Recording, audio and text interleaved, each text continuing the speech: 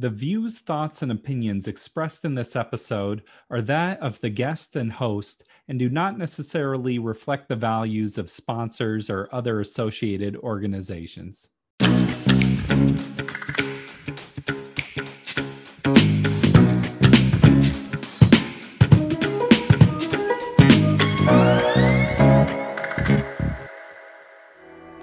Welcome to the Parental Compass by Family Education and Support Services. I am your host, Bobby Williams. Bow. Welcome. As always, please subscribe to the show and leave us a review. We appreciate it. We appreciate you. Today, making a triumphant return to the show, we have Richard Capriola. Richard is a mental health and addictions counselor with over 2 decades of experience. He's also author of Help the Addicted Child. To learn more about Richard's work or to get a copy of his book, please go to helptheaddictedchild.com. We talked about some of the changing trends in regards to addiction. Believe it or not, some positive is happening. Things have gotten overall a little better since before the pandemic. There's still a lot you need to look out for, though, and we cover a lot of important ground with this interview. I know that you're going to get something from it, so let's check it out. I think it's important that they be aware of the warning signs. I have warning signs in my book, for example, on using alcohol, using marijuana. I have warning signs for a child that might be engaging in self-harm or developing an eating disorder. So it's like everything else. If you know the warning signs, if you know what to look for, the chances of you catching a problem early on are much better than if you didn't know the warning signs or if you ignore them. How do we convince young people then that these drugs are dangerous? Because I feel like a lot of parents don't feel like their children are listening to them or take them seriously when they talk about something like this. Well, they don't take them seriously because, telling kids that drugs are not good for them, telling them that drugs are harmful, that they may not get good grades or they may not graduate or get a job or go to college if they use drugs, that doesn't mean anything to them. They don't care about it and they don't believe it. So, you can tell them all you want that drugs are illegal and drugs are harmful, and it's not going to register with them. What I found does register with them and may make a difference is if you talk about the neuroscience behind these substances. In other words, how these drugs affect the adolescent developing brain. Kids are curious. They want to know how things work. They want to know how their brains and bodies work. So if you can have a discussion with them about how the brain works and how important it is to protect the developing brain and get them to understand that their brain is in the process of developing and maturing and won't become fully developed until around age 24 or 25, you might get them interested in the neuroscience of it, how the brain works. And then you can maybe have a conversation, bring in the topic of how do drugs work in the brain. I think, first of all, you have to get them interested in learning about the brain. That's the first step. And then when you've captured their attention and their interest about that, then you can move on to talk about how drugs work in the brain. That's a much better approach than simply sitting with a kid and saying drugs are bad. Yeah, well, here are the clear-cut facts, and you can look at this and right. See what's happening. Right, exactly. That's, and do your own research if you want, and look at it yourselves. But the issue is, how do drugs affect the developing brain, and how important it is for you as a teenager to protect that brain. I think teens are often just so in the moment, though. It's like they're not worried about their future brain, or it just seems like an uphill battle sometimes. It is an uphill battle, but it's the one thing that I found working with teenagers that stands a chance of capturing their attention. Because if I were to tell them that drugs are bad and drugs are illegal, they don't care, they shut me down, they're not going to listen. But when I did talk to them about the neuroscience and I showed them a picture of the brain and what the brain's responsible for and all the areas of the brain and what they do, they were interested in that. And then when I showed them where marijuana attaches itself to in the brain, a picture of that is in my book, that captured their attention. They were interested in seeing how marijuana works in the brain. They wanted to know. And when I could show that to them, it caught their attention. And and at that point, that's probably the best you can do is get their attention.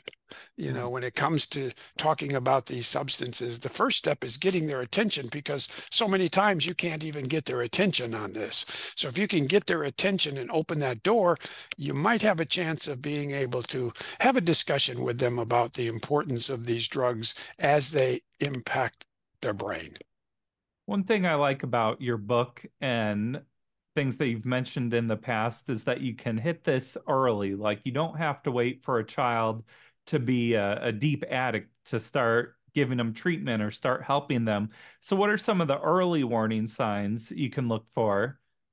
Well, you can and you probably should start talking to your child when they're in elementary school.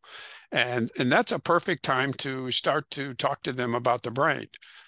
You don't have to talk to them about drugs and alcohol at that early age or that young age, but you can talk to them about the brain. You can get their curiosity going. You can get their interest going on the brain so that they become motivated to want to learn about their brain in elementary school. Then when they have that concept down in elementary school, as they move into the middle school and high school years, they have a good understanding of the importance of the brain and how it works, then you can introduce how substances work in the brain. So I would begin at an early age if your child is young and start to educate them on the importance of protecting their brain. And as they get a little older, I would start to introduce them how drugs work in the brain. But what's an early stage warning sign? Well, it depends on how early. Some of these kids will get into using, inhalants at a very young age, household products that are around there. I think regardless of the age of the child, what you want to pay attention to are changes that you see in your child. You know your child as a parent better than anyone else. So pay attention to the changes that you see in your child, regardless of the age of that child. Pay attention to the changes. Be curious as to why you're seeing these changes. Don't assume it's just acting out behavior, although it may very well be that. Don't assume it's just adolescent behavior. It could be that too. But it also might be a signal that there's something else going on underneath the surface that you need to be aware of. So pay attention to the changes. If these changes come and go fairly quickly, it might not be too concerning. But if they linger on and you begin to see more and more changes in your child, then I think you might want to get some assessments done so you can get some professional advice as to what, if anything, is really going on. So I really think it's important that parents take note of the changes they see going on in their child. Often drug addiction is the symptom of a bigger problem. Like the problem is mental health, the symptom is using substances. I have this young person who I know where they're smoking pot probably all day, and they say, well, it helps calm me down when I'm angry. And what I've said to them is like, have you tried antidepressants? And they say, no, I don't want to be on drugs. And it's like, well, you're already on drugs. Yeah. Like, maybe let's find the drugs the doctor says is the right amount of whatever chemical you need. Well, unfortunately and sadly, there are too many cases where we miss the fact that a child is using a substance to medicate an underlying and often undiagnosed mental health issue. The example that I would share with you is that many of the teenagers that I worked with that were smoking marijuana frequently, when I asked them to help me understand why they were smoking so much marijuana, the number one answer that came back was it helps me with my anxiety. So for many kids, not all, but for many kids, they're using a substance to medicate an underlying psychological issue that sadly, unfortunately, has been undiagnosed and untreated. And they're using that substance because they have found out that it works and it works quickly. So the child who's smoking marijuana to get rid of anxiety finds out that it does reduce the intensity of their anxiety. Um, and many times those underlying reasons are not diagnosed and not treated, and the child suffers and stumbles on a illicit drug like marijuana that they find out actually helps them. And they're like everybody else. Nobody likes to have an uncomfortable thought, feeling, or memory, and we're not gonna sit with it. We're gonna try and get rid of it. And unfortunately, in too many cases, the solution is found in a substance. It's going back to the brain chemistry side. Does marijuana really reduce their anxiety, or does it delay it and it comes back twofold later, or how does that work? Oh, you're absolutely right. It will have an immediate impact of helping ease the anxiety, but it has a rebound effect, which means that over time it will tend to make the anxiety worse. And then a tolerance builds up, and the child begins to rely more and more on marijuana. And then in some cases, they are chronically using marijuana. So, although it may provide immediate relief, in the long run, it sort of backfires and boomerangs and makes the anxiety even worse. I'm most concerned about young people who've been through extreme trauma. Like, I Yeah. get there's a biological, your brain chemistry is part of it, but I've worked with a lot of youth who have had really traumatic circumstances and they just seem incredibly prone to substance use. Yeah, yeah. And it's a good example of an intense emotional crisis that that moves the child to get their relief through a substance. So it's a good example of how, in too many cases, a child is using a substance to medicate an underlying issue. It may be trauma, it might be some form of abuse, or it might be an underlying psychological issue like depression or anxiety or an emerging personality disorder. Uh, but they all get back to the issue of oftentimes an undiagnosed psychological issue that has not been diagnosed, has not been treated, and has pushed that child to using a substance to get the relief that they want. Do you have any quick tips of what worked best with your patients that you saw success in? Yeah, when I worked with them, what worked was again getting back to the neuroscience because that captured their attention. The first thing you've got to do is get their attention. Are there other things you would suggest? Like if a child is exercising more, does that take down their risk of addiction? Or are there other things you can do at home to build protective factors around them? Well, there are things that you can do. I mean, no child is totally protected. There's protective environments, but no child is totally protected. And unfortunately, I think many parents are under the assumption that this is something that happens to other kids. It doesn't happen to their kid. But I can tell you that there is no child that's totally protected. It doesn't matter where you live, urban, suburban, rural area. It doesn't matter what church you go to. It doesn't matter what your income level is. It doesn't matter, what school you send your child to. All children are vulnerable to being captured by alcohol and drugs. So the best thing that parents can do is pay attention to the changes that you see in your child and learn the warning signs so that you can, if necessary, intervene at an early stage and catch this before it progresses to becoming a crisis. So, what about if you're a parent and you have your own addiction challenges? Maybe you smoke cigarettes or drink too much alcohol. You're kind of being a bad example, but you still want to talk to your children because you want them to be healthy. What would you recommend?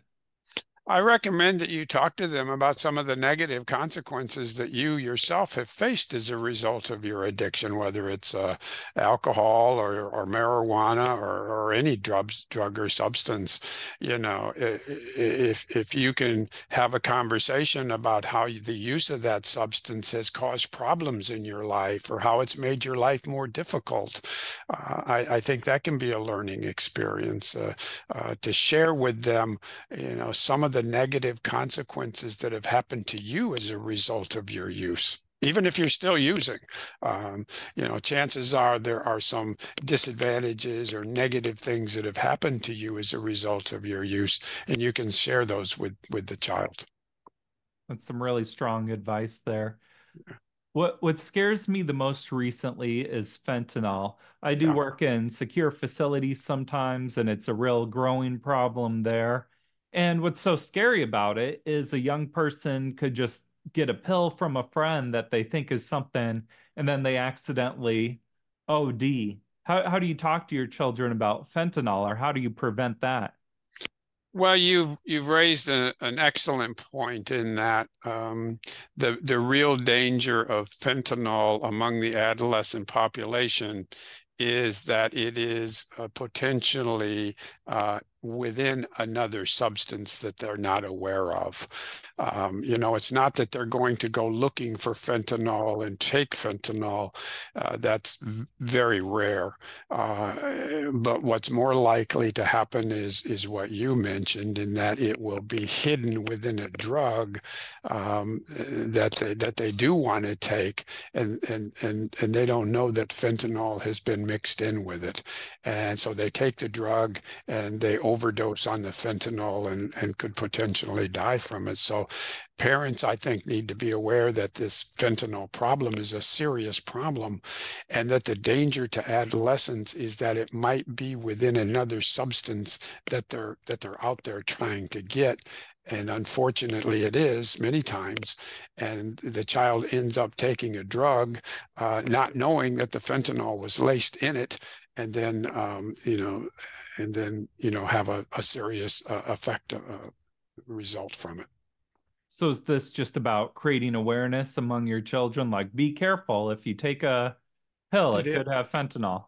That's exactly what it is. It's making your child aware that anytime they buy a street drug, anytime they buy a street drug, there is a possibility it might be laced with fentanyl or cocaine or something other than what they thought they were buying on the street. It's always dangerous to buy these drugs on the street because you never know what's in them. I've heard it mentioned that young people can even buy drugs off Facebook sometime. That seems intense. It wouldn't surprise me, that these drugs are readily available through a number of channels, whether it be social media, whether it be off the street, whether it be on the market. And when we ask kids how easy is it for you to get a drug? How easy is it for you to get marijuana, for example? 80% of these kids tell us it's no big deal. So these drugs are readily available, and kids know how to get them. Well, I just want to thank you for taking the time to come back and talk with us and share all this information. Is there any closing thoughts or ideas that you'd like to leave us with? I recommend that parents that want to learn more about this, including the warning signs, pick up a copy of my book, The Addicted Child, A Parent's Guide to Adolescent Substance Abuse. It's available on Amazon. It's also available through the book's website, which is www.helptheaddictedchild.com. It's a great read. So thank you so Okay. much. Thanks, Bobby. Appreciate you taking the time to talk to me.